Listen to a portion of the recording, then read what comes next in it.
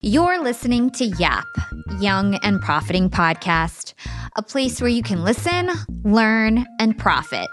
Welcome to the show. I'm your host, Hala Taha, and on Young and Profiting Podcast, we investigate a new topic each week and interview some of the brightest minds in the world. My goal is to turn their wisdom into actionable advice that you can use in your everyday life, no matter your age, profession, or industry. There's no fluff on this podcast, and that's on purpose. I'm here to uncover value from my guests by doing the proper research and asking the right questions. If you're new to the show, we've chatted with the likes of ex-FBI agents, real estate moguls, self-made billionaires, CEOs, and best-selling authors. Our subject matter ranges from enhancing productivity, how to gain influence, the art of entrepreneurship, and more. If you're smart and like to continually improve yourself, hit the subscribe button because you'll love it here at Young and Profiting Podcast. So welcome, everybody. This is Young and Profiting. We're doing a YAPLive on Clubhouse. This is going to be a masterclass on how to gain influence and win any negotiation. And so we've got some amazing speakers coming on today. Jayson Waller, he's the CEO of Power Home Solar. He's a billionaire. Jennifer Cohen, she is a huge fitness influencer. Heather Monahan here, who is a confidence creator, best-selling author, major speaker, keynote speaker. David Meltzer, he is the CEO of Sports Marketing One, and then also John Lee Dumas, he's one of the biggest podcasters out there. So super excited to have all of these folks with us. It's going to be a conversation/Q&A, and so it will be a guided conversation by me, especially once more of the moderators come on. And then, we're going to be asking questions from the audience. So if you have any questions on how to gain influence or win a negotiation, please raise your hand and you'll be one of the first to answer your questions. So start raising your hand so I can get you guys up on stage. And while we're getting our few folks in, while people are getting in here, I'm going to just kick off the conversation with Heather. So Heather, let's talk about influence. And I think this is something that you know a lot about. And really a big part of it is just being likable. A big part of it is first impressions, right? And I personally feel that a first impression can almost last a lifetime with someone. And if you make a great first impression, you've made a great influence on that person and they'll think of you in a high regard. So let me hear your thoughts about first impressions and then I'll share mine as well. Sure. Obviously first impressions are important, but the most important thing is really being yourself. When you show up as the most true, real version of yourself, you're going to have the most connection with somebody else. Oftentimes I see people, if they're nervous or they're trying to dress a way that they typically wouldn't dress because they're trying to impress someone, influence somebody else, that always backfires. And I've seen it happen so many times versus when someone just shows up, dressed the way they like to wear their hair and, the colors they like. And when you show up as yourself, you really begin to connect with people, and influence all begins with that, initial connection, whether it's the first time you meet or, whenever you're spending time with somebody. Yeah. So I totally agree. They say that a first impression, it takes like 14 seconds for somebody to make a first impression on you. And then it will take years to break that initial first impression. And so one of my favorite authors, his name is Dr. Jack Schafer. He was actually the first person to ever come on Young and Profiting Podcast. He taught me something called an eyebrow flash, head tilt, and a smile. And basically that, when you see somebody for the first time, you want to walk straight up and then you want to tilt your head, flash your eyebrows and give them a smile. And tilting your head and actually showing that part of your neck that, is really, it's like basically showing, like in the animal world, it's like showing that part of your neck means that you trust somebody so much that like they could basically like kill you because that artery in your neck is so important. And so when you tilt your head, your neck, it like, people just trust you more. So that's a tip, a head tilt, eyebrow flash, and a smile. Well, what that's really based in is in vulnerability, right? And anytime that you are vulnerable and you show up to a conversation explaining, oh my gosh, I just had the worst morning and here's what's going on, and sharing that, honest real, transparent version of yourself, that's exposing your example of that portion of the neck. And there's so many ways to do that. And that's one of the fastest ways to really connect with people. Yeah, I love that. So Jennifer Cohen has joined. Hi, Jennifer. Do you want to just introduce yourself? Absolutely. You just did it for me. I'm Jennifer. Nice to meet you guys. Heather, I've heard a lot about you. Nice to meet you, kind of. Nice to meet you. I just wanted to add a little piece to what you guys were just saying. First impressions, I think, are important, but what I think is even more important are last impressions. Because when you meet somebody, the last thing that they're going to remember after they meet you is that last 20 seconds of how you made them feel. I think actually first impressions could actually be changed throughout that experience. If your last impression is usually much more effective to how that person, like I said, remembers you by. Yeah, I think that's a really, really amazing point. So awesome. Today, if you guys are newly joining this room, we had a little bit of tech difficulties. There was 2 rooms somehow open, but we've got the other one closed. And now we are recording a live session for Young and Profiting Podcast. It's on how to gain influence and win any negotiation. We're going to have amazing speakers coming in and out for the next hour and a half. David Meltzer, John Lee Dumas, Jayson Waller. Everyone's going to be showing up. All right, so let's keep the conversation going.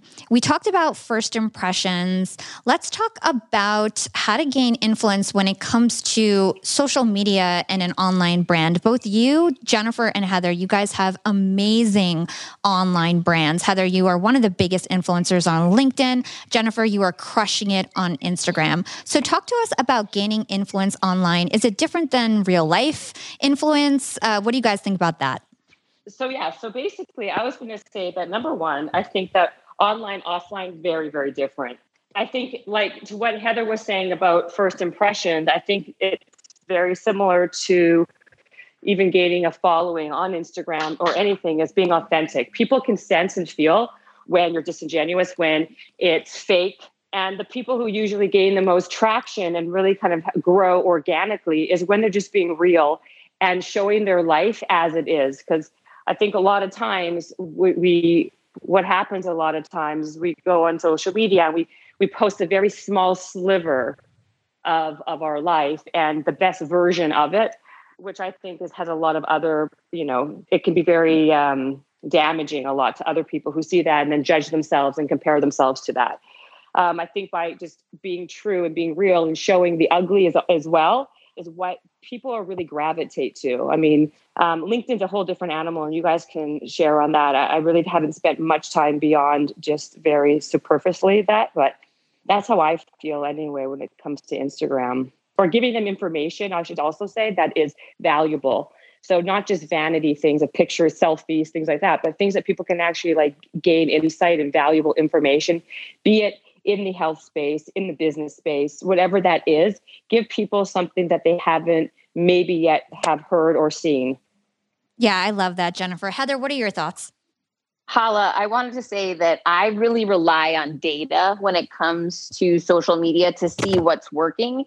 So one of the things I noticed was during the pandemic, the things that used to work on social really didn't work as much. And it makes sense, right? Because as events occur and people's mindsets change and challenges change, we need to change with the times, right? People need more support right now, more encouragement, maybe more teachings and direction now, where before, when I look at data from 2019, I would do a post about giving a big keynote and me being on a big stage, and those posts would do amazing. Today, if I share wins, they do okay, but nowhere near as good as if I post about my struggles. And so, relying on data, you've got to have some type of a tool, some type of insights so that you can understand what is adding value, resonating, and delivering for your audience. Yeah, I think that's a really great point. People love to hear about struggles because it's relatable, right? They'll feel for you, they'll feel connected with you, they'll also feel like you're being real and not just showing all your wins and bragging all the time. So I think that's really important, especially when gaining influence online. So before we get into the next topic, I do want to introduce Jayson. Jayson is one of my clients. He's also the CEO of Power Home Solar. It's a very successful solar panel company. So Jayson, do you want to just quickly introduce yourselves to the audience here? Absolutely. And thank you. Sorry I was late. The link wasn't working. Excited to be on here. How to gain influence. Also, negotiation class. That's kind of my deal. Super excited. Check out our company, Power Home Solar. Getting ready to probably go public in a SPAC is what we're looking at. So super excited about that. And in the renewable energy business, got a podcast going, writing a book. Heather's a mentor for me on the book writing. Hala manages the podcast, and hopefully I can bring some sales, negotiation, and motivation to the table. So thanks for having me, Hala. Amazing. Jayson has such amazing energy. I'm so happy that you're in this conversation. So since we've got two sales gurus right here, Heather and Jayson are two of the best sellers that I've ever met in my life. Let's talk about negotiation in sales. So Jayson, let's start with you since you put yourself on the hot seat. What are your best tips when it comes to negotiating a deal? I think confidence is key. I think looking someone right into their face, if it's in person, if it's going to be in Zoom, you need to make sure you're not reading, but that you have a pitch ready, whether you've memorized it, you're passionate. Passion is felt. It's not said. It's not heard. They have to feel it. People buy on emotion. So if they feel you're excited about something or they feel that you're passionate about something, then they're going to buy. And if you're negotiating, you never negotiate against yourself. You let other people bid against themselves. Don't go in there with the first price or the first bid anytime ever. Always let them come in first. That would be my tips. So you're saying never tell your price first. You've got to wait until the person says their price. No, I'm talking two different aspects. So I'm saying if you're selling something, you need to be confident and have your pitch and tell the price. If you're negotiating a deal between somebody, like we're going to buy your company, or what do you think this is worth? Something different like that. You never want to, or you're buying a house. You never want, or selling a house. You don't want to negotiate against yourself. You want to make sure that they bring the first offer to the table so you know where their head is, where they're starting, and then you can beat that up. You don't want to open your mouth first in a negotiation. Anytime you're selling something, they're two different things. You want to have confidence and you want to make sure that you're passionate about that and build value in the product. So therefore, it doesn't matter what the price is. Gotcha. Heather, what do you think? Jayson brings up some really good points there. Agree with everything that he said. I just started teaching a course at Harvard, as crazy as that is, 2 weeks ago. And yesterday was our second class. And one of the students brought up an example of a negotiation that she was in, and hearing how she was stuck. She didn't know how to get beyond an objection. And she really felt she had hit a stalemate. And I'll tell you, for me, in negotiations in business, I have found that I rely on story to get me out of difficult situations, right? So if you find yourself in a situation, you're saying, they're not coming around to my way of thinking, they're just not getting it. Share a story. And this is to Jayson's point around emotion. When you can get people out of their head and out of the analytics of something and get them to relate to a story, you can take them on a journey in their mind, which can really change a conversation in a very emotional and very powerful way. The other thing that I would suggest is always, this is my number one goal in any meeting. And there's two things that I would suggest to you. Be an active listener from the word go. There is science behind this. When you are actively asking curiosity-based questions about another person and allowing them to speak and nodding your head and parroting a little bit back to make sure you're hearing them correctly, their brain will begin to emit dopamine. And when that's something that happens when people do drugs, right? Like that's how powerful this tool is. Active listening is the biggest Jedi mind trick move you can pull on someone, because you begin a conversation about business, you open it up through great questions and curiosity and genuinely paying attention and wanting to hear a response.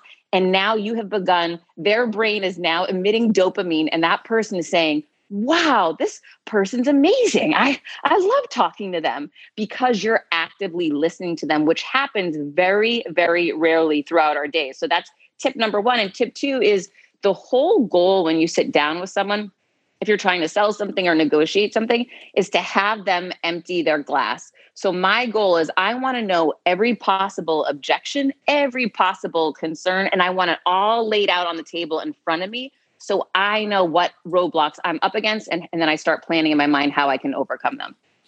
I love those pieces of advice. The thing that I like the most, or like what really resonated with me, was when you were saying that you ask them a lot of questions. So I think that goes back to getting people to like you. When you ask questions to people and you seem interested in their life, whether it's about work or their personal life, they start to like you because they feel like, oh, this person really cares about like my life. And people just generally love talking about themselves. So if you get somebody to talk about themselves, they'll like you more, and then you have a little bit more power in the negotiation because they like you more. And then secondly, listening and silence means that they have to do the talking, and information is power. In a negotiation, information is your power. So totally think those are great tips. Jen, do you have anything to add here? I mean, I think you guys both said, everyone here said exactly what I would have said, which is the active listening I think is extremely important. And people do love to talk about themselves, which makes them feel connected. So yeah, I just have to second everything that both of you said, and keeping them talking as much as possible. And the less that you speak has always been when I'm the most effective. Like when I speak the least amount in that type of environment always is, like I said, the most effective. You know what, I want to bring up one piece of advice that one of my clients shared with me. She had a problem doing what Jen just described, which is staying silent in the moment and not speaking. She used to get very uncomfortable. So she went and bought one of those, squeeze stress balls. And she disciplined herself to, whenever she felt uncomfortable on a Zoom negotiation with someone, she'd put her hand underneath the table and just squeeze it as many times as she needed to until the other person spoke. And it was a great, catch-all for her, so that now she had a way to stop herself from speaking. Yeah, that is so true, right? Because I think people get very uncomfortable and very awkward when there's silence. People don't like that feeling of silence. And, if you can do any kind of tip or trick like that to even remind yourself that it's okay, that's a good one, though. I like that, the stress ball. Yeah, I do think that's a good one. Okay, so just to remind anybody who is newly joined here, my name is Hala Taha. I'm the host of Young and Profiting Podcast. This January, we were the #1 trending education podcast across all apps. I'm also on the cover of Podcast Magazine. So thank you all for joining us. And shout out to Club Pod for hosting this event. We really appreciate Steve Olsher giving us this space. And as a reminder, this is a recorded session. It's going to be going on my podcast. So thousands of listeners are going to get to enjoy this conversation as well. So we're going to get to questions, and I'm going to ask for your consent for recording so that I can put you up on the podcast. The first person's question we're going to take is Saksham. If you can please keep your question to 2 minutes, make sure that it's concise so we can get to as much value as possible today. How can we help you? What's your question? Saksham, you're on mute. All right, let's skip to Naomi. How can we help you? Thank you so much, everyone. I'm about to start a podcast, and I'm just so inspired listening in on the room. And if there is one thing you could share with me as I begin this journey, what would it be? Thank you. You're starting a podcast, you said? Yes, Heather. I am launching my podcast in 2 weeks. Okay, perfect. I have a podcast too, so I'll kick it off. So when it comes to podcasting, you have to understand that it's a long game, right? Unless you're Jayson and you're a billionaire and you have me, you're not going to be top 5 entrepreneurship podcasts in a few months like I was able to do for him, right? And so it's a long game, and you need to be prepared that your first couple of years is going to be a lot of work, a lot of reps, a lot of investing your own money, your time, your smarts, your creativity into this project. And your first couple of episodes aren't going to be the best. You're going to have to get better and better, and you're going to have to learn how to market your podcast if you want to be successful. And so I would just know that it's going to be a long game unless you've got a lot of money to invest in your podcast and unless you already have some sort of established community, and to know that it's going to be that struggle. And for that reason, you really need to know your why. You really need to know why you want a podcast. You need to have a mission bigger than just downloads, because if you have the struggle of putting on this podcast for several years and you don't really know your why, it's going to be easy to give up. Most podcasts, if you go on the Apple app, you scroll through, most of them stop after episode 7. And that's because they don't get a lot of listeners, they get discouraged and they just give up, right? But I encourage everybody who has a podcast out there not to give up, because there is room for everyone, but it is a long game in terms of acquiring those listeners and kind of making your mark in the space.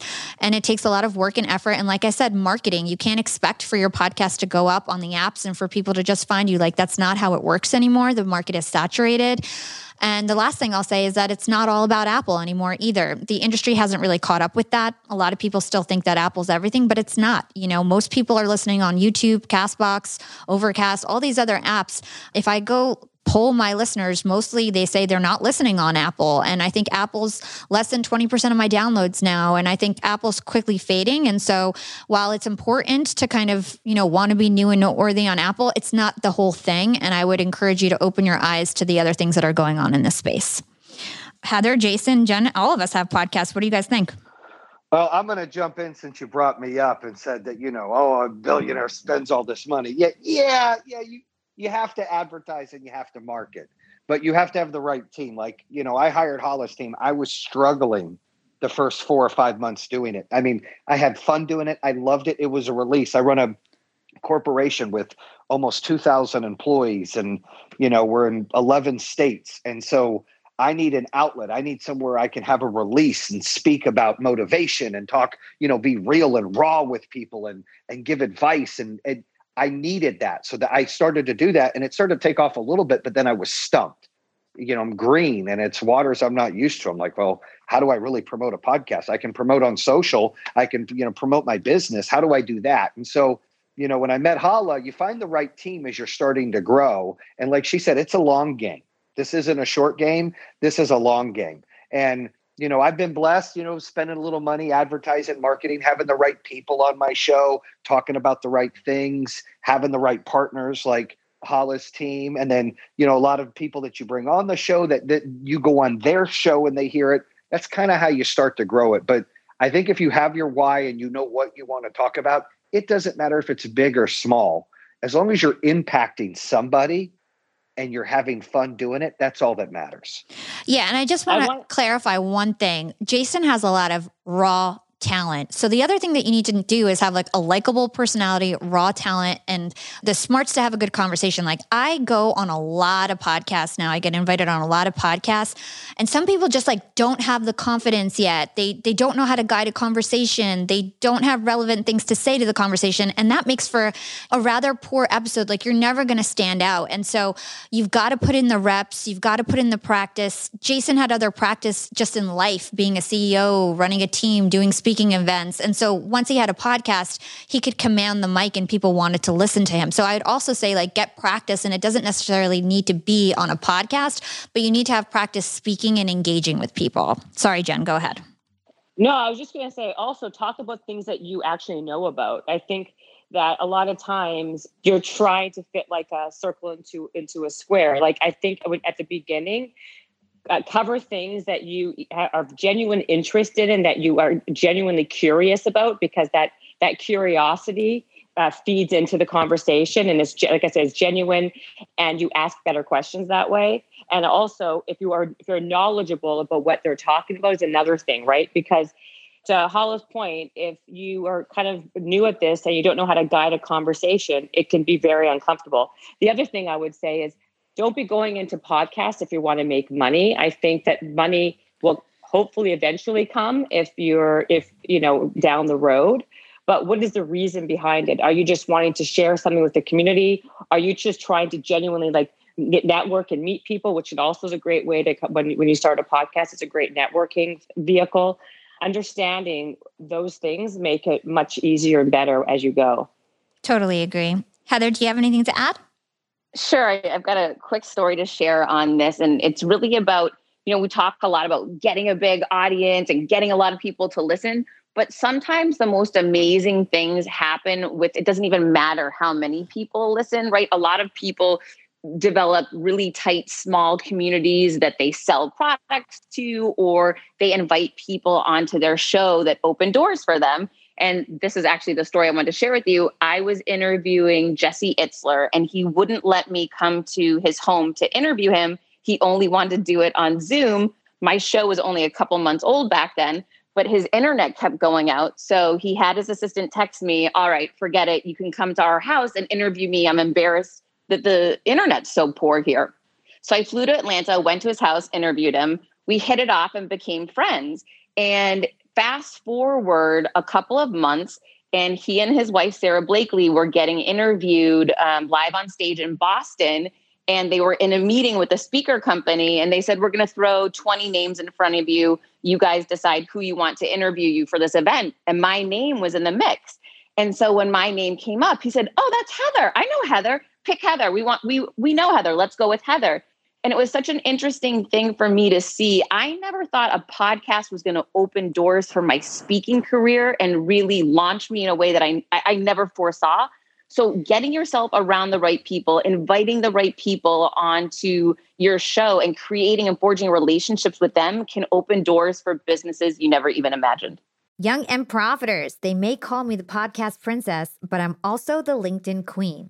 I've been a LinkedIn influencer for 6 years now, and I teach one of the most popular courses about LinkedIn. And I love to teach sales on LinkedIn because when it comes to B2B sales, LinkedIn has got that on lock. LinkedIn is where all the decision makers are hanging out. There are 180 million senior level decision makers on LinkedIn and 10 million C-suite decision makers. These people are on LinkedIn and they're in the mode to buy. They're using LinkedIn for their buying journey, to research vendors or sales reps that they might work with, to look up how to solve their problems, to learn from industry thought leaders. They are in the mode to buy, whereas on other platforms, they're in the mode to be entertained. You want to get them in the right mindset. You want to cut through the noise with LinkedIn ads. In fact, 79% of B2B marketers rate LinkedIn as their top channel for paid media. And LinkedIn has the best targeting because they've got all these different inputs. People are putting their resume basically up on there. And so there's so many keywords that they can use to target the right decision makers so they can hear about how you solve their problems. And I've got a special gift for all you young and profiters who want to try LinkedIn ads. You can get a $100 credit. LinkedIn was super generous. If you want to make B2B marketing everything it can be and get a $100 credit on your next campaign, go to linkedin.com/YAP, YAP. Again, if you want to claim your credit, go to linkedin.com/YAP. Terms and conditions apply. Young and profiters, Yap Media is growing so fast. I have 10 open roles just this month.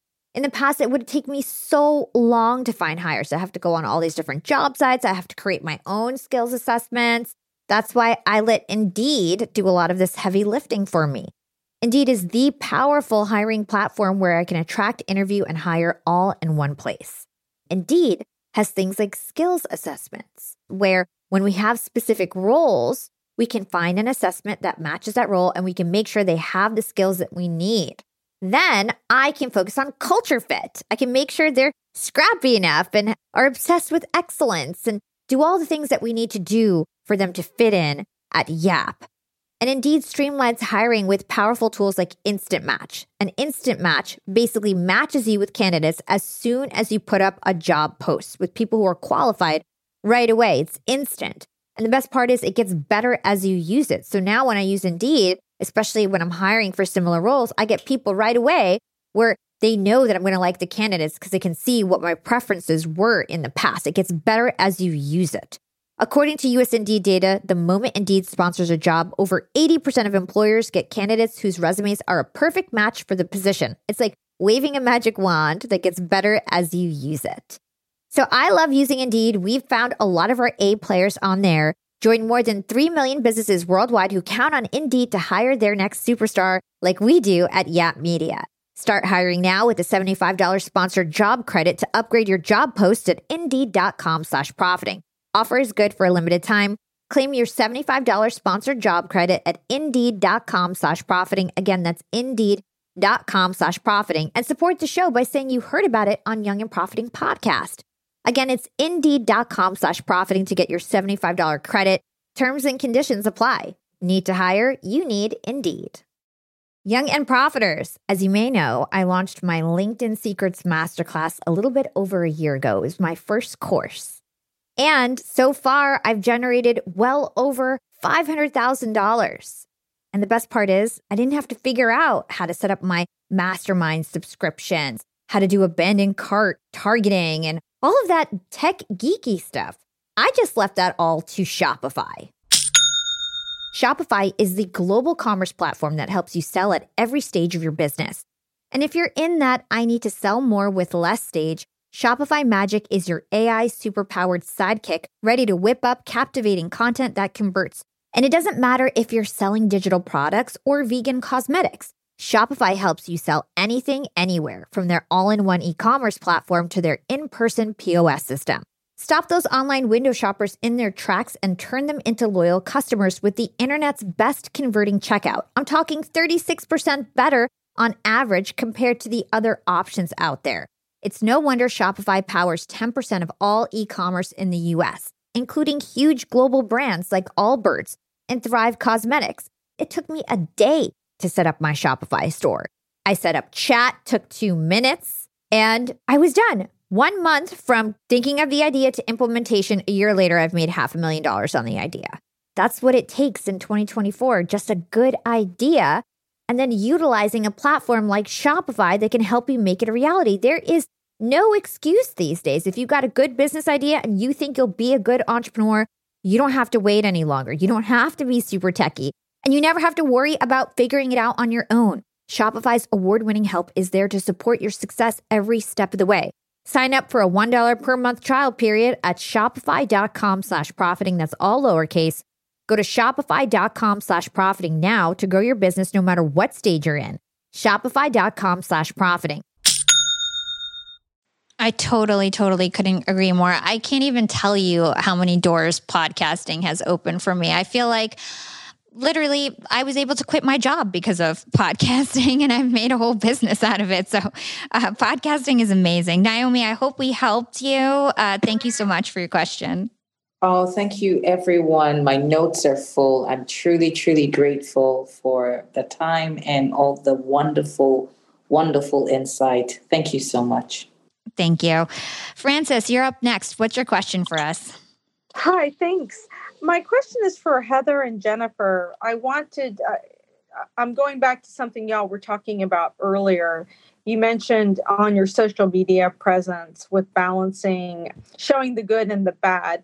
And how do you balance that? And how do you decide in terms of what could be perceived as negative, not being too negative or too much information? How revealing you get in terms of sharing on social media?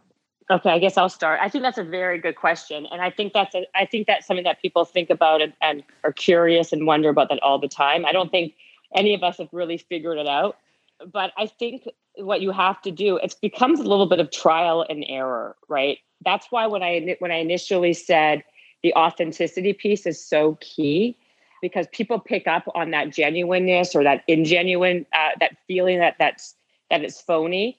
So I think that people like to know your daily struggles that are similar to what they're going through. And I think it's like feeling the climate that you're in, right? It's really hard there's certain things like politics, things like that can be a very tricky topic. So to err on the side of caution when it comes to something that could be something in the overall culture of what we're dealing with at the beginning is something I would try to steer away from. And like I said, I think showing your personal flaws of or how you're dealing with something or how you're dealing with something. I think that's the kind of the openness or the flaws that I think that are okay. Personally, I mean, there are things like certain things like family things. I mean, there are people who overshare, I think, but a lot of it becomes trial and error, and then kind of guiding from what you do post and what kind of content you do have, how people are responding and reacting is a really good gauge of where you should turn your attention to, right? And where people are not engaging is where maybe you should kind of take a step back and then recalibrate. Thank you. Let me jump into I agree with everything Jennifer just said, but I also I'm real and raw, and I probably say too much a lot of the time. But, I don't sell ice cream, so I can't make everybody happy. I just have to try to be me. So I'm that same way no matter what I do. Running a company, I'm not the most polished. I don't have the education. I didn't finish high school or go to college, but people know what they're getting with me. It's real. I carry my opinion and my thought and my heart on my shoulder. They know that, I'm not going to talk out of both sides of my mouth. When I say something, I mean it. And, so everyone knows where they stand with me, good and bad. And I think that that's important. And I share a lot of that and some of my personal life, because people want to be, when they're listening to you and they're getting to know you, whether you're being an influencer or you're running a company, they want you to be humanized. They want to feel relatable to you. They want to know that you're a real person that has real problems and real family and real things going on. That is very important. And so politics is hard. I talk a little bit about it, where I stand. I don't get too much into the weeds, but that's a tough subject. Politics and religion are tough, but everything else I think you just got to take it a case-by-case scenario and see. But you have to let some of the guard down so people can relate to you. Yeah, I think that's a really good point, Jayson. So really quickly, I saw that David Meltzer joined the room. Thank you so much, David, for joining us. Do you want to just introduce yourself to everyone? Sure. First of all, hello, Jayson and Jen. It's so good to see you guys.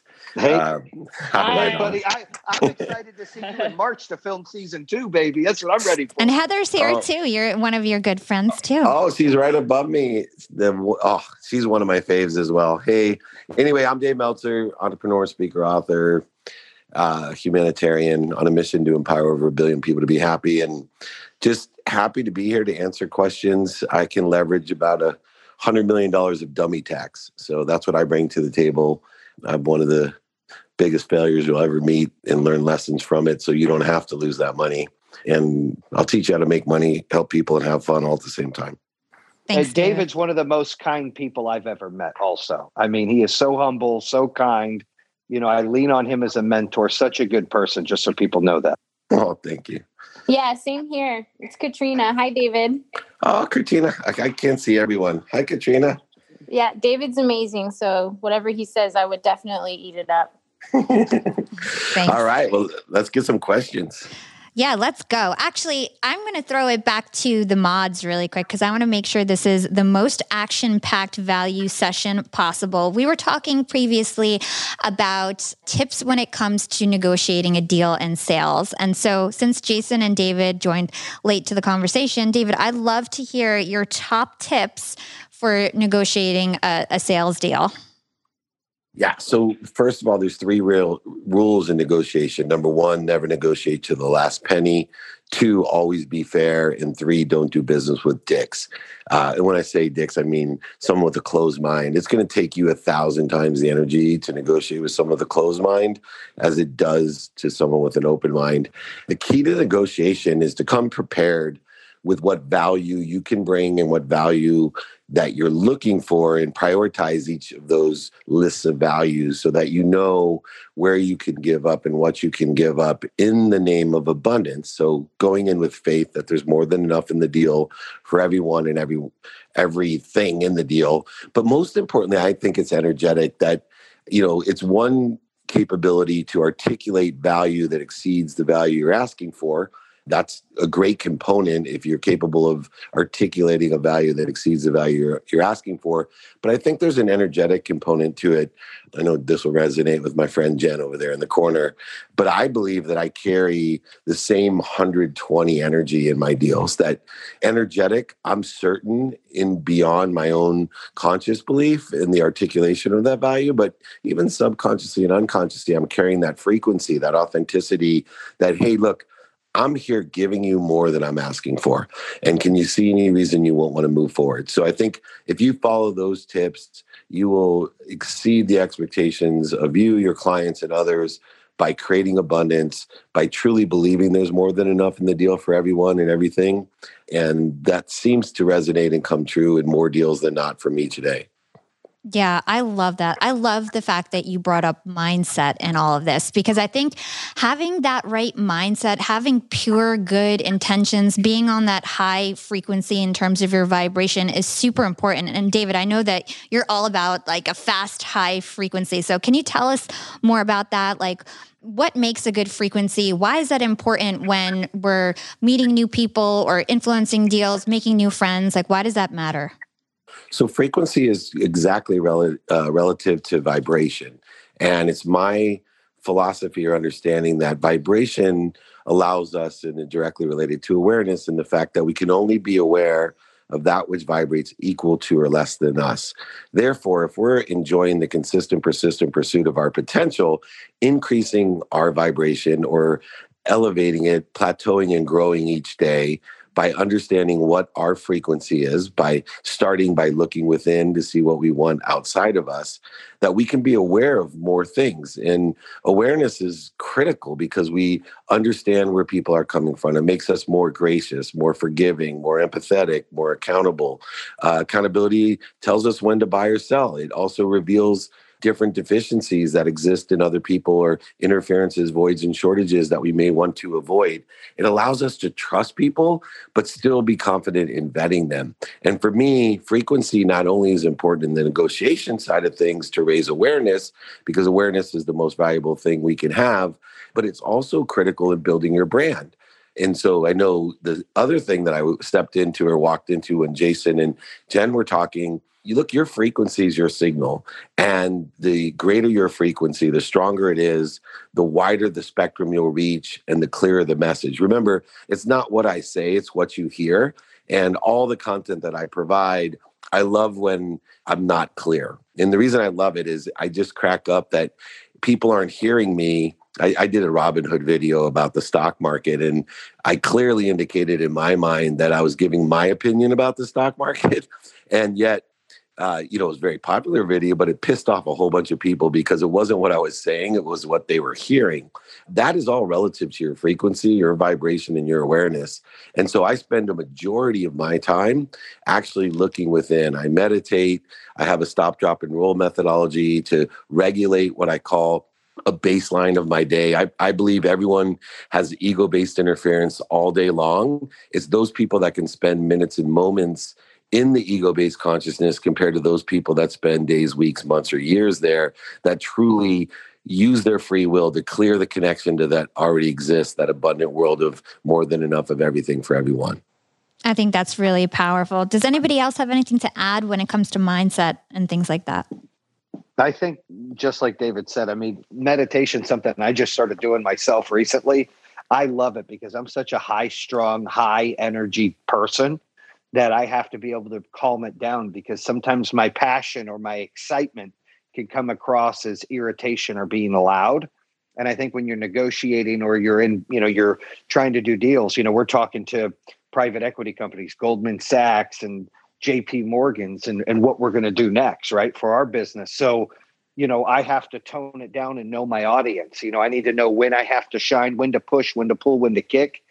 And I think it's important to have that mindset, not only know who you're dealing with and know your customer, know your audience, but have the mindset of what your real goals are. And I feel like every deal, if it's the right deal for both parties, it's a little uncomfortable for both. That's a fair deal. If somebody's really happy, then somebody's probably not as happy.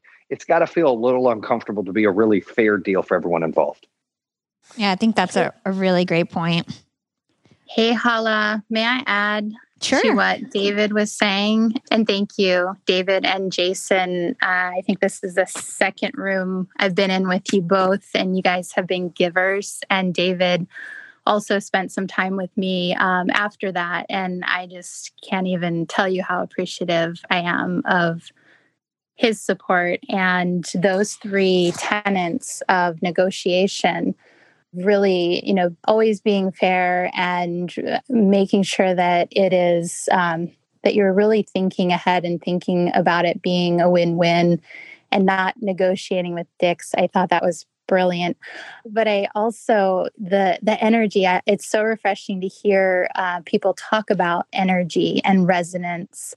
And as I've gotten more into my own path of energy and really understanding how to move it throughout my body, it's also helped me in order to mirror and be, put my voice in the right resonance for the right room, rather than being, overly aggressive or outstanding, as I typically am as well, Jayson. So I've learned to be able to tone it down and be able to engage those mirror neurons of the people that I am engaging with and be more effective. So I just wanted to echo that and reinforce seeing the things that are unseen and seeing that we do live in an abundant world, and coming from that place of abundance only brings more of it. Yeah, I totally agree. I think those were great pieces of value that you shared. So thank you for sharing that.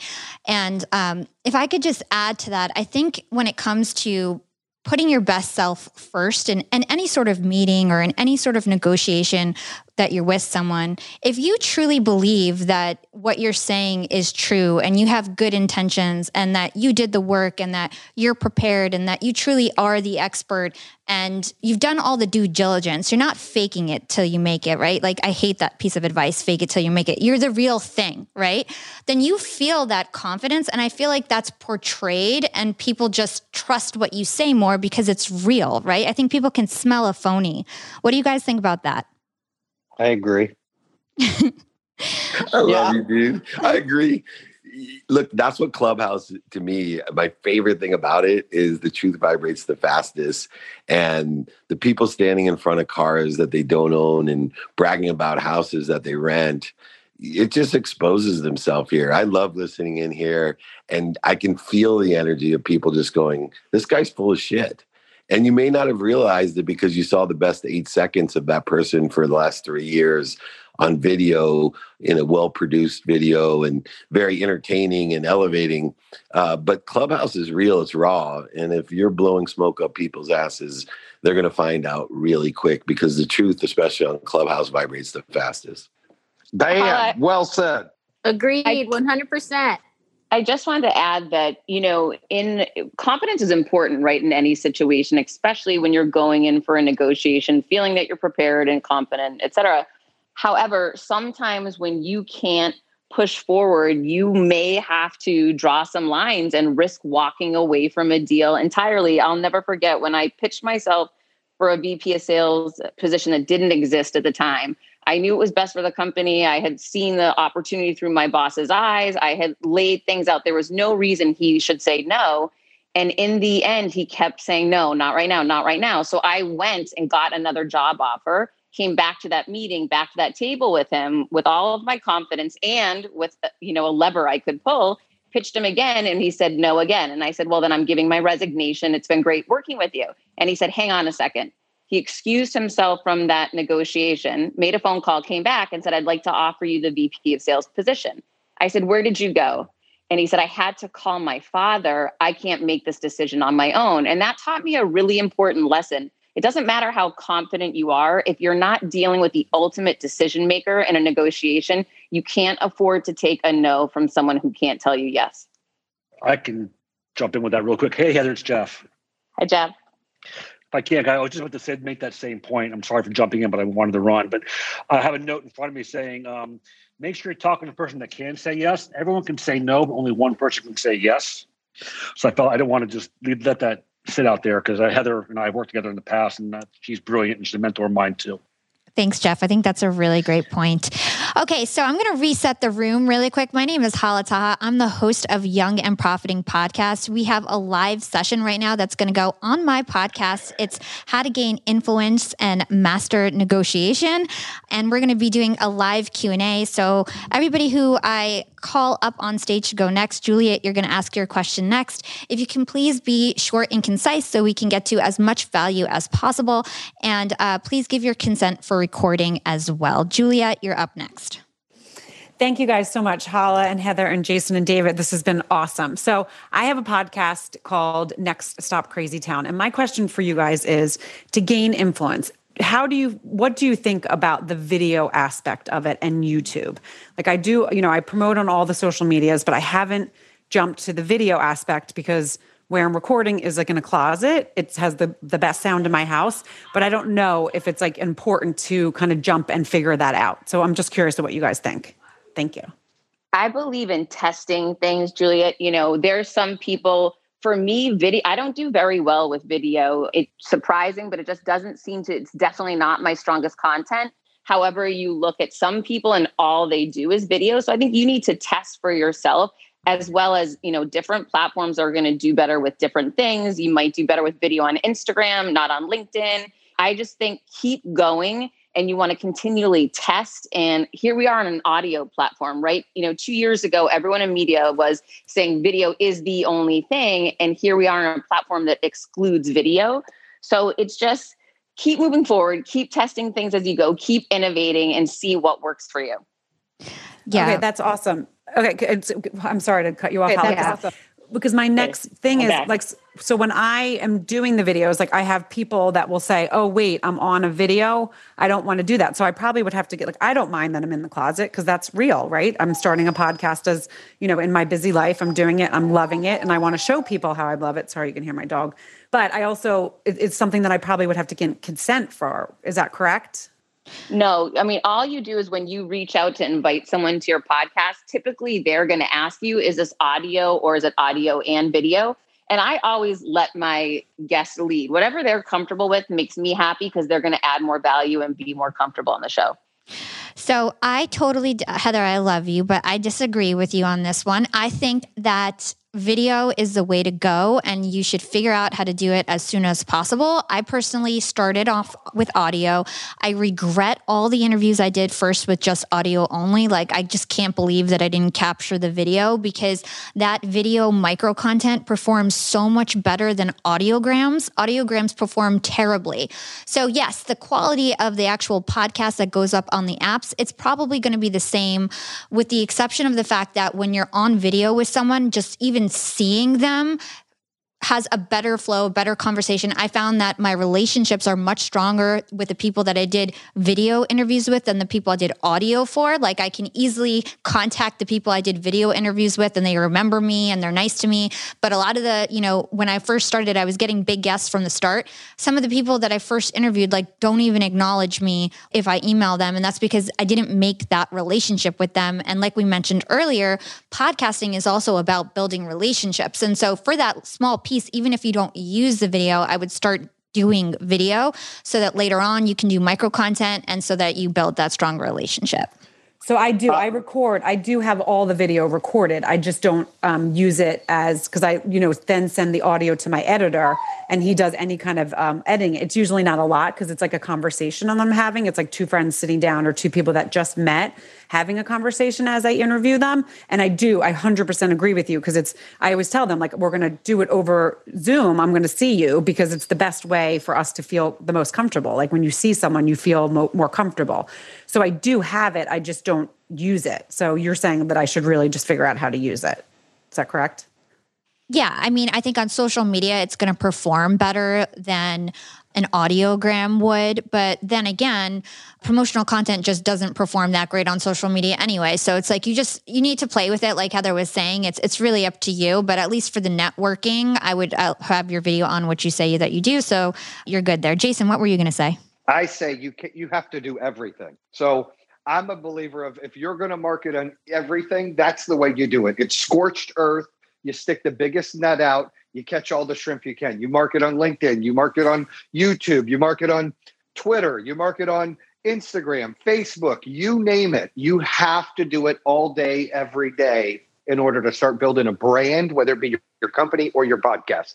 I'm a big believer in that, because each platform is a different pool of people that will listen to your podcast, that will follow you, that will want that information. So when you're not doing video and you're not doing that, you're missing, think of it, a fishing pole. Now you got a net when you do everything. So I'm a big believer of do everything that you can. Great. Thank you so much, guys. Can I really quickly add, I'm going to hop in with a question later, really 30 seconds, Hala, if you can allow me. to Juliet, this is not podcast, but one thing that I've done, I have a 2-year-old at home, and I hardly find time to, or space, a pretty space to do this. But one thing that I've done is, even on Zoom calls, I bought this green screen. They're not very expensive, and I put it up on my closet at the very back, pushed out, and then I have a ring light in front of me. I put as much space as I can between me and the green light, and I use that as a backdrop, and I can play with that later, and my video editor can play with that later, and that can be another hack that you can use, because for me, I can't always use the great space that I may create out in the living room or whatnot, and sometimes I have to resort to closet as well. And even in my Zoom calls, I do that, and it can turn out great. So just wanted to add that. Thanks, Cree. Thanks. David, I think you were about to say something. Did you have something to add? Yeah, just for everyone, taking a step back from what we're talking about, it's just a matter of combining what everyone says of capturing the content in audio and video. I also suggest everyone transcribe all your content. So just use an AI platform like Rev.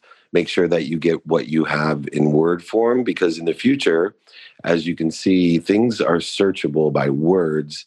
And if you want people to, search what you're doing, video, audio, the word backdrop is essential, plus SEO and some other marketing tricks you can do by transcribing. But there's 4 things that you just have to concern yourself with. Capture everything that you do as much as you can in video, audio, and transcribe it. Modify it the best that you can, however much, not everyone's rich like Jayson. You can't afford to do everything. Oh, my goodness. But I believe in modifying everything I do to every platform, just like Jayson, and then amplifying it through all of my channels, all of my great friends here, from Heather and Jayson and Katrina, and just amplify it everywhere and use your partners by personalizing it. So if I do a podcast with Heather, I'm going to make sure I create content of Heather on my podcast. And she does terrific on my videos. So I'd love to give you a little bit of coaching, Heather, because if you're doing terrific on my videos, I'm sure you'll do terrific on yours. And then after you amplify it, most importantly, why I transcribe it is to create a perpetual strategy. Luckily, I'm the oldest one on here, so I understand time better than anyone because I've lived the longest, meaning that it's not necessarily what people are watching today. It's when you get engaged with me and you become an ambassador with me, that you may go back, and 3.5 years ago, I posted something that's going to resonate and impact you. And so I have, most importantly, a perpetual strategy, which is why I think video is so powerful, audio combined, but transcribing it's even more. I just recently actually have my own search engine so people can search any issue and find all the content that I have. And I wouldn't be able to do that if I didn't transcribe it as well. So video, audio, and transcribe, capture, modify, amplify, and perpetuate. I love that. Thank you so much, Jayson. Juliet, I hope that we helped you. Thank you so much for asking your question. This is Young and Profiting Podcast. I'm Hala Taha, the host of this show. I've got with me Heather Monahan, Jennifer Cohen, Jayson Waller, and David Meltzer. If you guys are enjoying this conversation, please tap the plus sign on the bottom of your app, ping your friends into the room, let them know that this is a great event that we're having right now. And if you have a question, please raise your hand so we can bring you up on stage. The topic of today is influence and negotiation. Shelia, what is your question? How can we help you? Hi, thank you so much for having me. So my question honestly might have potentially already been answered with just the last information that was kind of dropped. But basically, I recently launched a podcast called Side Hustle While Serving, which is basically a podcast for active duty military people who are launching side hustles while serving. And my question is, like, in an overly saturated market of podcasters, what are some other ways to build exposure? But I think, like I said, a piece of it might have already been answered with these guys saying, like, make sure that I'm on LinkedIn and Twitter and all these other places and capturing videos in word forms. But, like, should I be reaching out to influencers or some other things as opposed to, like, my own platform? I would say that, if you reach out to an influencer and ask them to be a guest on your show, and you're featuring them, and then they go ahead and share the content when the show comes out, that is the most ideal situation. I had Gary B on my show as a guest. He shared that content 20 different times and it spiked my downloads. So for me, that was definitely one of the most positive impacts I had, is finding someone with a large audience. And listen, they don't always share it. It's up to them if they're going to, but when they do, it has a huge impact on your audience. Cool. I think that's great advice. Thanks, Sheila. Okay, so I'm going to ask a question to the moderators. I want to make sure that we've got very actionable advice on the topic of influence and negotiation. Let's talk about body language, right? So body language is super important when it comes to gaining influence, when it comes to negotiation. What are your opinions in terms of the type of body language that you should portray? Let's say when you're going into a sales deal and you want to win the deal. Maybe Jayson or David, do you want to kick it off? First of all, body language is an indicator of your energy or your frequency. So number one valuable thing you have in a negotiation is your smile. It's amazing. We do not want to create more resistance than already exists in a negotiation, because fear is always present in a negotiation. Fear of loss. There's this feeling as if I get something, that means you lose. And so what we want to do is, through our body language and our energy and our frequency, we want to resolve that interference. We want to resolve that resistance. And so a smile is a key way of disarming people. And then secondly, eye contact. For me, smiling and continual eye contact are the two most important components of body language. And then more importantly, there's three types of listeners. In a negotiation, there's an interrupter, which they're not listening to one thing you're saying. They're difficult to negotiate, and all they care about is interrupting you. Two, the more difficult person, to me, less obsequious, is the waiter, is the person that pretends like they're listening to you, but they're just waiting to tell you what they think. And it makes it very difficult to negotiate with a waiter.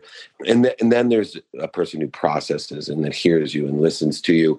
And all the other body language that I have beyond the smile and eye contact is indicative of being present and interested, not interesting.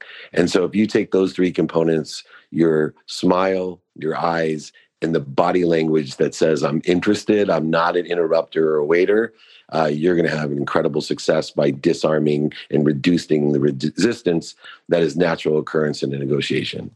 I love that. I love the fact that you brought up eyes. I just want to share something really quickly that I learned from Chase Hughes. He's an FBI agent that I interviewed a few times. And he taught me something about blink rate. And essentially when you're first meeting someone and, it could be on a date, it doesn't have to be like some professional setting. If you just take notice how often they blink. And when they're blinking really fast, that means that they're unengaged. They're not interested in what you're saying. It's time to move the topic over. And so if you notice when people are blinking really fast, that's always a cue to switch the topic, or that you're not really performing as well as you could be. I'm going to have to steal and use that, okay? Because I think when I talk to my wife or my kids, man, I think they blink all the time. I don't think they listen to anything I say. So, David, that's great advice on the body language. I love that. I'm going to piggyback exactly what David said. I'm also going to say that when you're sitting down there, we teach our energy consultants, and I've come from the home services field where we door knocked and then we telemarketed, and now we do digital marketing, and we send someone into the home to do an in-home presentation. And we tell them, like David mentioned, you want to disarm that customer. You want them, that you're walking in, even if they raise their hand and said, I want to learn information about this product. I want to do this. I want to do that. I'm interested in solar. Come show me what it's like. Right when you walk in the door, their fence is up, their guard is up. And you have to find a way to bring that down. You have to engage them, talk to them about things that they like, listening to them, asking them questions. Don't seem too salesy. When you start to bring that guard down and making a friend and build trust, it really becomes a lot easier to walk them down the lane of being interested in your product. But if you come in and you're too pushy and you're just too much, those days are old. Like those, let me come into the house, and those hard close sales, those don't exist anymore. This isn't the old car dealerships. This isn't the old way of selling. People have information on their phones. They can download and do reviews and do research and check everything that they need to check. So you need to find a way to have, be credible, be honest, look them in the eyes, be confident, keep your shoulders back, keep your back up, and be able to engage in real conversation. I always say passion, or like Jennifer mentioned earlier, storytelling. People buy an emotion. So when you're able to relate a story to what you're offering, that guard continues to come down and they listen. They're engaged because it's like a movie or a commercial. It's not somebody just, talking to them about something that they're nervous of getting into that they don't want to deal with. Yeah, I think that's really great. Heather, you are the confidence creator. You've got to have some advice in terms of body language. Yeah, one of the things that I think we need to call out is that everyone's doing negotiations on Zoom now, right? Which is entirely different than in person. So a few things that I found really helpful is to have great lighting. When you want to appear bright, and like David said, you want to be smiling. You want to be really mindful of how you come across on Zoom, and also be mindful that the people you're negotiating with, they might have just come off of 8 back-to-back Zoom meetings and they're over it, right? So how are you going to get their attention? How are you going to snap them out of that rut? Maybe they're kids in the next room on Zoom school, AKA my life. So, you want to be empathetic to them, and you want to have done your research and be aware of their situation. One of the things that I found really powerful during this time is standing for me. When I do a call or a negotiation standing, I'm going to have more energy. I'm going to be more likely to smile. I'm going to be more likely to be really engaged, and also use my body to illustrate my words and tell the story, not only with my words, but with my body. And that envelops people. That really pulls people in, and it has a really positive impact. I love that, Heather. Thank you guys so much. For everybody who newly joined the room, you're listening to Young and Profiting Podcast. I'm here with Heather Monahan, Jayson Waller, David Meltzer, Jen Cohen, I was just on, and John Lee Dumas should be joining us any minute now. I think this app is having major glitches today, unfortunately, growing pains of this really cool app that we all love. If you guys have a question for any of the mods, please raise your hand. We'll pull you up on stage. The topic of today is influence and negotiation. I'm going to kick off. The next question is from Tiffany. How can we help you? When it comes to influence, one question that I have is, what tips do you have to use any influence you have wisely? And then I just wanted to give my flowers to David, because we've worked with him previously, because I am a publicist at Press Pass LA. Thanks. I think that's a great question. So you're saying, if you have influence already, what is your question exactly? Can you elaborate? If you have influence already, how can you use your influence wisely? Wow. Well, first of all, thank you. Everyone has influence, and, the segmentation of that influence is so important to realize that, for me, even when I started to build my brand and had the great help of Jen and Heather, I know you two were involved very early. It was those types of people that assisted me, because I kept the focus of who I truly was influencing, what my purpose was. And that was to empower Heather and Jen, to empower other people, and for them to help me empower other people. And so I think whether you see yourself as an influencer, it's not whether or not you're an influencer, it's how am I going to influence, and what frequency or what message or mission do I have? For me, it's simple now in this stage of my life, it's happiness. So, I'm very clear on utilizing and empowering other people, one person at a time, but making sure that I give it the consideration and energy. And it's not easy as it grows and grows to make sure that you personally are responding to the emails and the DMs and the comments, and figuring out, systematic ways to be cryptic or cut and paste certain responses and identify what people are asking, or have the right introductions.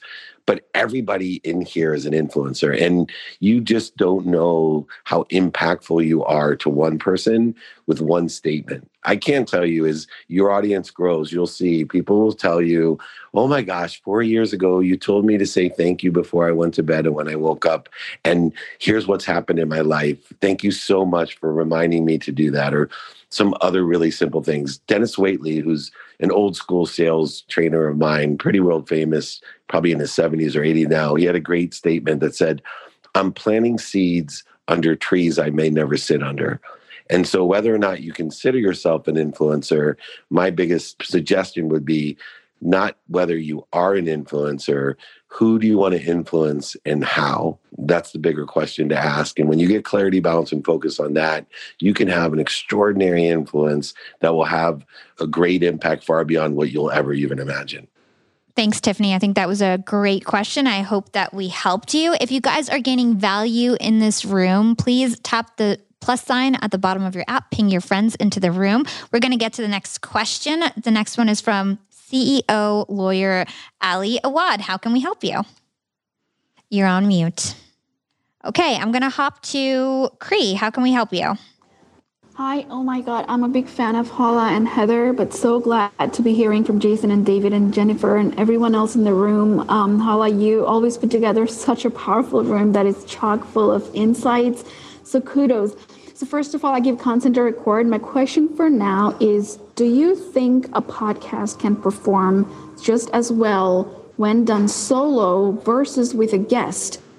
I'm starting a podcast. It's called The Career Curveball with Cree, and it's all about helping corporate females to pivot into entrepreneurship. And my problem with inviting guests right now is that I have commitment phobia because my time is so fluid with a baby around me. So instead of postponing until God knows when, I'm starting to record all solo episodes, and I'm about 6 episodes in. So should I keep going, or can it perform well despite the lack of guests amplifying the reach? I want to jump in first. Can I jump in first? Of course. I do both. I have a Thursday show that comes out where I interview, and then Monday I have what they call an underdog underbites, where most of the time I'm solo. Sometimes I'll bring a co-guest that interviews me, or we just chat. And believe it or not, the individual ones perform better than the guest ones for me.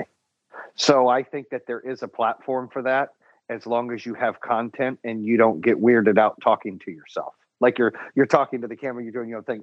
I don't get weirded out doing that, but as long as you can give, talk about something, give influence, give information, give tips solo, like you're doing a live, I think it's fine. I think there's room for it, and I think you'll be okay. That's my opinion.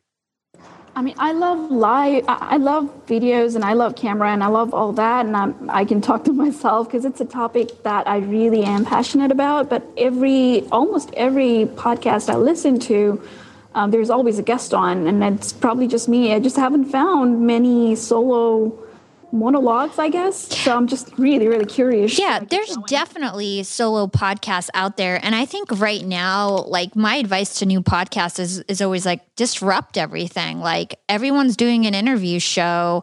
There's not that much more room left for another entrepreneurship interview show, So I would get creative. I have a friend, his name is Brian Ford. He's got Self-Improvement Daily. It's daily 2-minute tips in the morning. And he crushes. He gets millions of downloads. He has no social following. And it's because he disrupted everything. And he did a 2-minute daily episode. He's got consistent content. It's just him. And he came up with a unique idea and did it differently. And he got a lot of attention for it. So I would recommend that you just do whatever you want. There's no rules to podcasting. Thank you so much. Young and profiters, we are all making money. But is your money hustling for you? Meaning, are you investing? Putting your savings in the bank is just doing you a total disservice. You got to beat inflation. I've been investing heavily for years. I've got an E-Trade account. I've got a Robinhood account. And it used to be such a pain to manage all of my accounts. I'd hop from platform to platform. I'd always forget my Fidelity password, and then I have to reset my password. I knew that needed to change because I need to keep track of all my stuff. Everything got better once I started using Yahoo Finance, the sponsor of today's episode. You can securely link up all of your investment accounts in Yahoo Finance for one unified view of your wealth. They've got stock analyst ratings. They have independent research. I can customize charts and choose what metrics I want to display for all my stocks so I can make the best decisions. I can even dig into financial statements and balance sheets of the companies that I'm curious about. Whether you're a seasoned investor or looking for that extra guidance, Yahoo Finance gives you all the tools and data you need in one place. For comprehensive financial news and analysis, visit the brand behind every great investor, yahoofinance.com, the #1 financial destination, yahoofinance.com. That's yahoofinance.com. Thank you, Cree. Okay, we're going to take the next question. Everybody who is tuning in right now, you're listening to Young and Profiting Podcast. This episode is actually going to go up on all of our podcast channels. If you want to hear yourself on Young and Profiting Podcast, raise your hand to ask a question, and we'll help you as best as we can. So, Wesson, you're up next. How can we help you? Hi, everyone. How are you today? Good, thank you. Good. So my question is, you guys have been talking about just, clients and just going into like customers and doing with that. My question is totally different because I'm listening and I'm like, okay, so these are all well. I have a question about like speaking to referral partners. If any of you can have an idea of how to approach a referral partner and not having them saying right away that, oh, I want to be partners, with you in your business. And that's how I'm going to give you my business, or what's in it for me. And when I explain to them like the value that I bring and how I'm going to make them look good in front of their clients, how their clients are going to love them because of the process, how I'm going to ease their process and their, the insurance is not going to hold back their closing and, they're going to have more closing and all that stuff. I still always get, I want to be partners with you. So how do I overcome that? I tell people, I've had many times where people like, I want to be partners and do things. And I just say, I'm not looking for a partner right now, but I can definitely work out a referral program. Anybody you send me. But, I always, especially if you're building a new business, I was never making money. I'm always reinvesting. You pay your people first, you pay your vendors second, you reinvest back into your brand or your business third. Any small extra lift, you get to take a portion of that, maybe, right? So I would let them know, like, I'm struggling. I'm reinvesting in the business. There's no room for me to bring a partner on. I can't afford you, but I can, pay you for a sales fee or a referral. I'd just be blunt and honest. The people, they leverage relationships, family, friends all the time. Sometimes they feel entitled or they want to kind of force their way into stuff. And I've learned the last few years to really stand ground and say, I can't do it. Sorry, but I don't mind helping you out with this. And then moving on. They're not going to argue with that. It's just, and you're not rude for saying that, but you got to be blunt. Right. But Jayson, here's the thing. Like I have said no to all of them. And every person that I said no to that has approached me this way would not refer me any of their business. So I'm just getting stuck here. That's all. Can I jump in real quick? So one other approach is to ask first, when someone wants to partner with you, ask what that looks like. And then ask what they have done in the past or are doing today that is aligned with what that looks like and what success they have, what they like about it, what they don't like about it. And if you can get them to explain those things to you, what you'll be able to do is to create and re-engineer their vision of that partnership to align with what's best for you by utilizing transition statements like, would it help you if I did this? Would it help you if I did that? And in construct, instead of looking at the definition of referral partner and full-blown partner, utilizing a compromise and understanding and appreciating what superpowers those people have and how you can utilize them synergistically or supplementary to what you're doing, that you may find that in some respects you're cutting off opportunity by having such a black and white vision of a partnership that doesn't really exist. So the suggestion I would have is be a little bit more interested than interesting on what that looks like. See what's working for them today, what's not working for them today. See where your capabilities, your skills, your knowledge of who and what, and your desire are aligned with synergistically or supplementary to what their aspiration is. And see if you can't utilize abundance and re-engineering to actually transform what they want into more of an amalgamation of your referral program without using definitive terms, black and white terms, separating terms, and closing off the business as you have.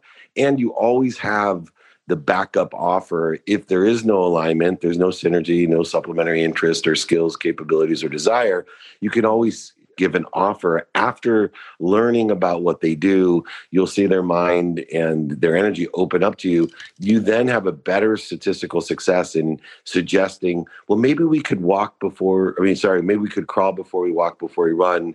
I can see how this may work, but I'd love to see how we work together, see how our values are aligned. Does that sound fair? And I think you'll have much more statistical success and at least leave the doors open when somebody doesn't get what they want from you. But I have a feeling that you're leaving a lot of opportunity on the table with so many people that want to partner with you. Thank you. Thank you so much, guys. Thanks, Wesson, for your question. If you guys have a question for us, raise your hand. I am getting notes from my team that hand raising is glitching for people. So sorry if that's happening to you. Keep trying because we are able to sometimes see people raise their hand. So I believe, Caroline, you're up next. How can we help you? Hi, guys. Thank you so much for adding great value. I love hearing Heather, Jayson, and David and Hala speak. I just have a very simple question. Who is your biggest influence? You're saying just like who do we look up to? Yeah. So who would you consider a great mentor of yours? Maybe share who has really shaped your professional career, essentially. I would say probably my son, right? Being a mother, especially now that we're working from home and he hears all of my calls and my meetings and sees what I'm doing. You know, for a long time, I wasn't pushing myself out of my familiar zone. And that was easier to do when I was away at work and not around him. But it really challenges me and pushes me more now that if I want to preach to him, you've got to go for more. You've got more potential within you. Don't leave it on the table. You've got to go all out and take risks. Then I need to be living that every single day. And that's the biggest motivator and influence for me that I have. Awesome. I love that, Heather. That totally resonates with me because I'm a mom too. Thank you for that. Thank you, Caroline. Okay, I'm going to post. I would say, oh, go ahead, Jayson. I love what Heather says. I mean, my kids motivate me. My wife motivates me. But I mean, I have in different aspects, you know, I have the president that works for me, someone I brought on 2 years ago, got more wisdom than I do. He's built billion-dollar companies, and Power Home Solar is my baby. So I brought him on to really help build corporate structure and really build a foundation on the accounting team and to really mold me and mentor me and be there to keep me between the buoys because I can be a little reckless. And, you know, I lean on people like David and people, you know, when it comes to, you know, gratitude and how he speaks and how he's so loving and he's so humbled from getting to the top, going back to the bottom, getting back to the top. And knowing his story and how he appreciates life. And I got to meet his family and how he loves his family. And Hala on the podcast side. I mean, I think it's important to have a lot of mentors and coaches. You know, Heather has coached me on, I need to get out and do speaking engagements. I need to work on my sizzle reel. I need to do a book. And so I hope I have that influence on some people too, but I love to be coached. And then I love to coach where I can. I just think it's so crucial to surround yourself with people who are different and yet better than you in different aspects so you can learn from them and really be your best self. And my CEO coach down there, Brian Elias, I just noticed he was in here too, so I give him some love. He's my CEO coach that we used to do breakfast every other Wednesday on, but we haven't since COVID.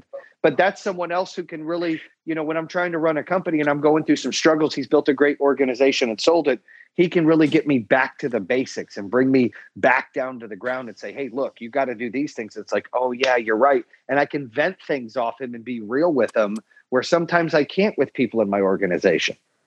Yeah, I think Heather and Jayson, you guys nailed it. It's, you know, which people have the most influence in our lives are those who are most relative to us. And whether it's our spouses or our children or our parents, obviously those types of people have extraordinary influence in our life. And I think, Jayson, what you indicated was extremely valuable, that, look, we should have multiple mentors, people who sit in the situation that we want to be in. I always say the fastest way to get somewhere is to find someone that's already there and ask them for directions. And so for me, I have multiple mentors for specific things. My mom's my mentor on how to be a parent. Napoleon Hill is my mentor to blend the two currencies of money and faith together. I read the Course in Miracles, which is also every single day a mentor to me to understand forgiveness and the certainty and peace that comes from forgiveness. So I probably have 1,000 mentors now in my life, but I'm very specific by taking inventory of my values of what I want and then finding the who that's there or has it, and then being brave enough and humble enough to ask them for help. In other words, to give me directions, you know, whether it's Hala with my podcast or Heather, of course, with extraordinary, she gave me some great tips. And just, I have to say this because Heather shocked me when I met her the first time, because she just said it like it was. And I love the fact that she cared so much about me. I'm going to embarrass myself and tell you one of the things that she said with me. She looked down. I was doing the interview, talk about doing videos, and she's like, "Your fingernails are disgusting. You need to cut those." And I absolutely loved her because literally I've been going all day. And the reason I lost all my money is I took yes from everyone as an answer, and nobody would tell me the truth. Meanwhile, my fingernails were long enough to climb a tree like a bear, and nobody told me. And here's someone that loved me enough when she first met me to tell me the truth. And I've learned so much. And I'm not joking. My videos with Heather kill it. I'm like dying for her to come back and do some more content with me. For whatever reason, I was like dumbfounded when she said video doesn't work for her. Because I was thinking, hey, when I get on Clubhouse, can I ask Heather to do another video with me for Super Bowl? Anyways, I think you should have multiple mentors for a variety of reasons. Even to get your fingernails cut, you got to find the right people. Heather, you have to have a response to that. I'm cracking up. Oh my gosh. What's so funny? Well, it's so sad that that's back when I used to come visit you in California. And then Super Bowl, we were all together here in Miami last year at that Radio Row. And what an amazing, oh my gosh, so many amazing events. And I totally forgot that story, but thank you for the shout out. And I would do video with you anytime, my friend. Awesome. I'll hold you to it. Okay. I love it. I love it.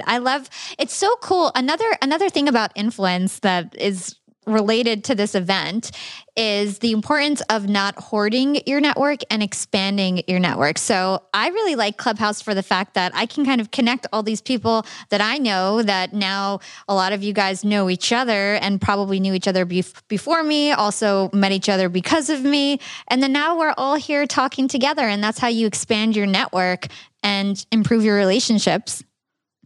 Well, I shocked you guys into silence, so that's great. So let's move on with the questions. You guys are listening to Young and Profiting Podcast. If you do have a question, raise your hand so we can bring you up on stage. Dominic, you're up next. What's your question? Hi, my name's Dominique. I'm from Philadelphia. So I'm just now at a place, David, you said everyone is an influencer. And I'm just now at a place at 34, recognizing, yes, I am an influencer. And I keep finding myself in places where I am a leader surrounded by people that I consider to be a little bit more smarter than me. My question would be, is there any tips that I can use to enhance this natural ability of being an influencer to make it a well-developed skill of mine? Oh, yeah, no, I love that because, yes, you are an influencer. And what you want to do is put yourself in the situation where you're in these clubhouses, where you're being interviewed, where you're leading in your groups, organizations, in person, on the phone, via email, even traditional social media. You can influence people by sharing who you are. You obviously have gotten to an age where you recognize that you are able to inspire people. And that's what an influencer is. You're impacting and inspiring people. And also some influencers just motivate, which is getting people up, getting them back up, getting them started, getting them back started. But I believe an influencer has far greater reach in the inspirational side of things to get them there. And I would look for and seek different opportunities with the group of people, the spectrum that most resonates with you, that you want to influence. So if it's kids, second graders, if it's older people, if it's a certain genre of interest like music or art or whatever it may be, there's so many opportunities in person, on the phone, via email, and both traditional and social media to practice being an influencer by picking and choosing and seeking who and what you want to influence. Yeah, I think that's great advice. Thank you so much for your question. I appreciate it because basically you're saying show up, continue to show up. So I thank you. You got it. Brian, you're up next. How can we help you? I'm actually more listening. I'm a friend of Jayson's. I'm sitting on the sideline. I found Dominique's question interesting. Dominique, I just want you to realize that whatever you choose that is your path, that you can make a difference in someone else's life, that's where you need to focus, is how can you better their life? People happily want guidance and they want direction. And it sounds like you have it together. Okay. It's the idea of getting that message across where other people are going to want to follow you. You've got a lot to offer. And I think that really you can make a difference in the world, but you have to isolate what you can do for them and make that very clear, because you can't be everything for everybody. And I thought that, David, you're a very, very, very sharp guy. Listening to you, I'm blown away, and I'm glad your nails are all fixed. So with that, thank Heather. Heather, you did a great job. I have the honor to work with Jayson as well as other people. I'm not, I find my interest in helping high net worth people that people don't listen to, and or they don't listen to others. That's the kind of people that I like to be around. So I'm listening to a bunch of very successful people. So I'm blown away, and I'm glad I'm part of this group. That's all I had to say. Brian, I'm interested to know, were you able to recruit the Dalai Lama to get Jayson to start meditating? Because it must have taken some serious force to get that to happen. I push Jayson, and Jayson needs to be pushed, and he knows that. And I push him to different ways of thinking. But I have to tell you, he's one of the brightest guys I know, not school-wise, but he understands how to move the needle and how to move others. And for that, I have enormous respect for him, and he knows that. And it's being able to make a difference in people like that I find joy in. I mean, there's nothing better. Jayson makes more money than I do. That's great. I'm thrilled for him. But Jayson makes more money than all of us do. Probably all of this Clubhouse combined. But I will tell you one thing. This man never forgets his roots. And if I could give people advice, there's a website to go to, and I want everybody who's on this call to go to 21suggestions.com and take a look at, there's 21 things you should read. And I read that at least 3 to 4 times a week to remind myself the type of person I want to be. I will never let money interfere with the type of person that I want to be. You only live once. You can only spend so much money. After that, it's about being a better person and what can you give back to others. So I want everybody to think about that. Take a look at that 21suggestions.com. Feel free to, I think I put my phone number and my email on there if anyone wants to reach out. But it's an honor listening to all of you. Thank you, Brian, for such kind words, dude. And like I said, Brian's my CEO coach. I get to bounce things off him when I'm struggling or need some kick or push or pull. So he helps me. I appreciate it, B. Thanks, Brian. Thanks for sharing some valuable nuggets to everyone. Everybody tuning in, you're listening to Young and Profiting Podcast. We're just about to wrap up this session on influence and negotiation. We're answering some questions from the audience right now. So, Francis, how can we help you?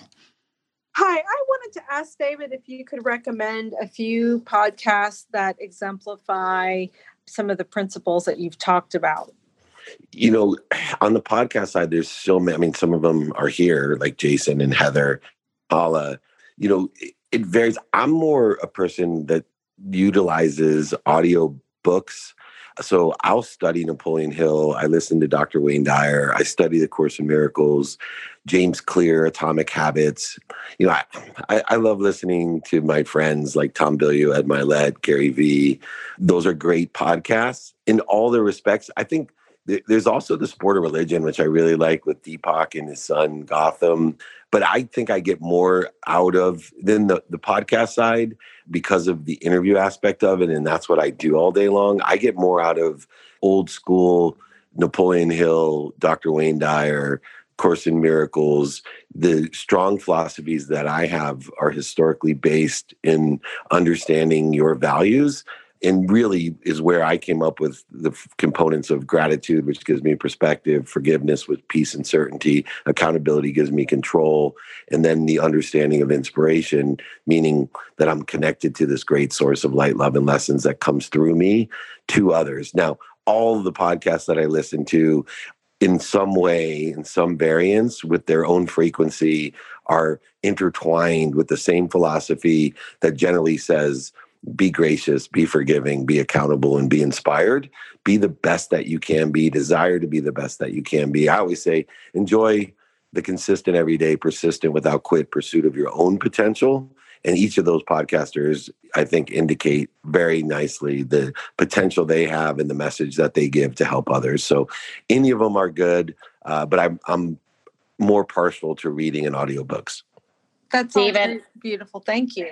I need to jump in here and hold you accountable as my friend. You did apologize to Frances because you couldn't hear her. You know our mantra, which is we shift to gratitude. We never apologize. Damn it. That's the second great. Wait, no. I got to tell people that's the second best lesson that I learned. And I didn't know who told me that, Heather, because I use it all the time. You say, thank you for your patience. Don't apologize. And I've used that 100 times. And I'm like, yeah, some woman gave me that. I forget who it was. Now I know publicly, this is David Meltzer. Heather Monahan is a genius. Thank you. She is the best. So I'm going to wrap this up with one last question. We have Alexandra Carter, who just joined. She's the world's #1 female negotiation expert. We have Heather here, the #1 female confidence expert. And then we have Jayson and David here, who are two very powerful, successful men. So I want to ask you guys, does negotiation and influence vary between men and women? And maybe Alexandra probably has a lot to say, and maybe she can kick it off. Yeah, I think she should kick it off. Females first. Oh, man. Okay. Well, toss a softball to me, Hala, to get it started. So, hi, everyone. I'm so happy to be here. Please call me Alex. I teach negotiation at Columbia Law School and at a variety of places around the world, all from my home office in New Jersey now, sitting in front of the computer. So I like to really engage with the question and to ask, what do we consider to be power and influence? You know, the thing that I like to remind people is that when you show up at the negotiation table, and most of the times these days it's a virtual table, that you bring all of who you are to that table. And so your gender certainly would be one piece of that. And there have been certain observed differences between men and women and the way they negotiate. But that's not the only identity that people bring to the table. They bring a variety of different identities, right? Cultural and religious and educational, and the way your family viewed conflict or negotiation. And so the advice that I give people is to bring your fullest self to the table. There is research to show that when you're negotiating authentically, like when you're not putting on a persona, that you're going to be at your most effective.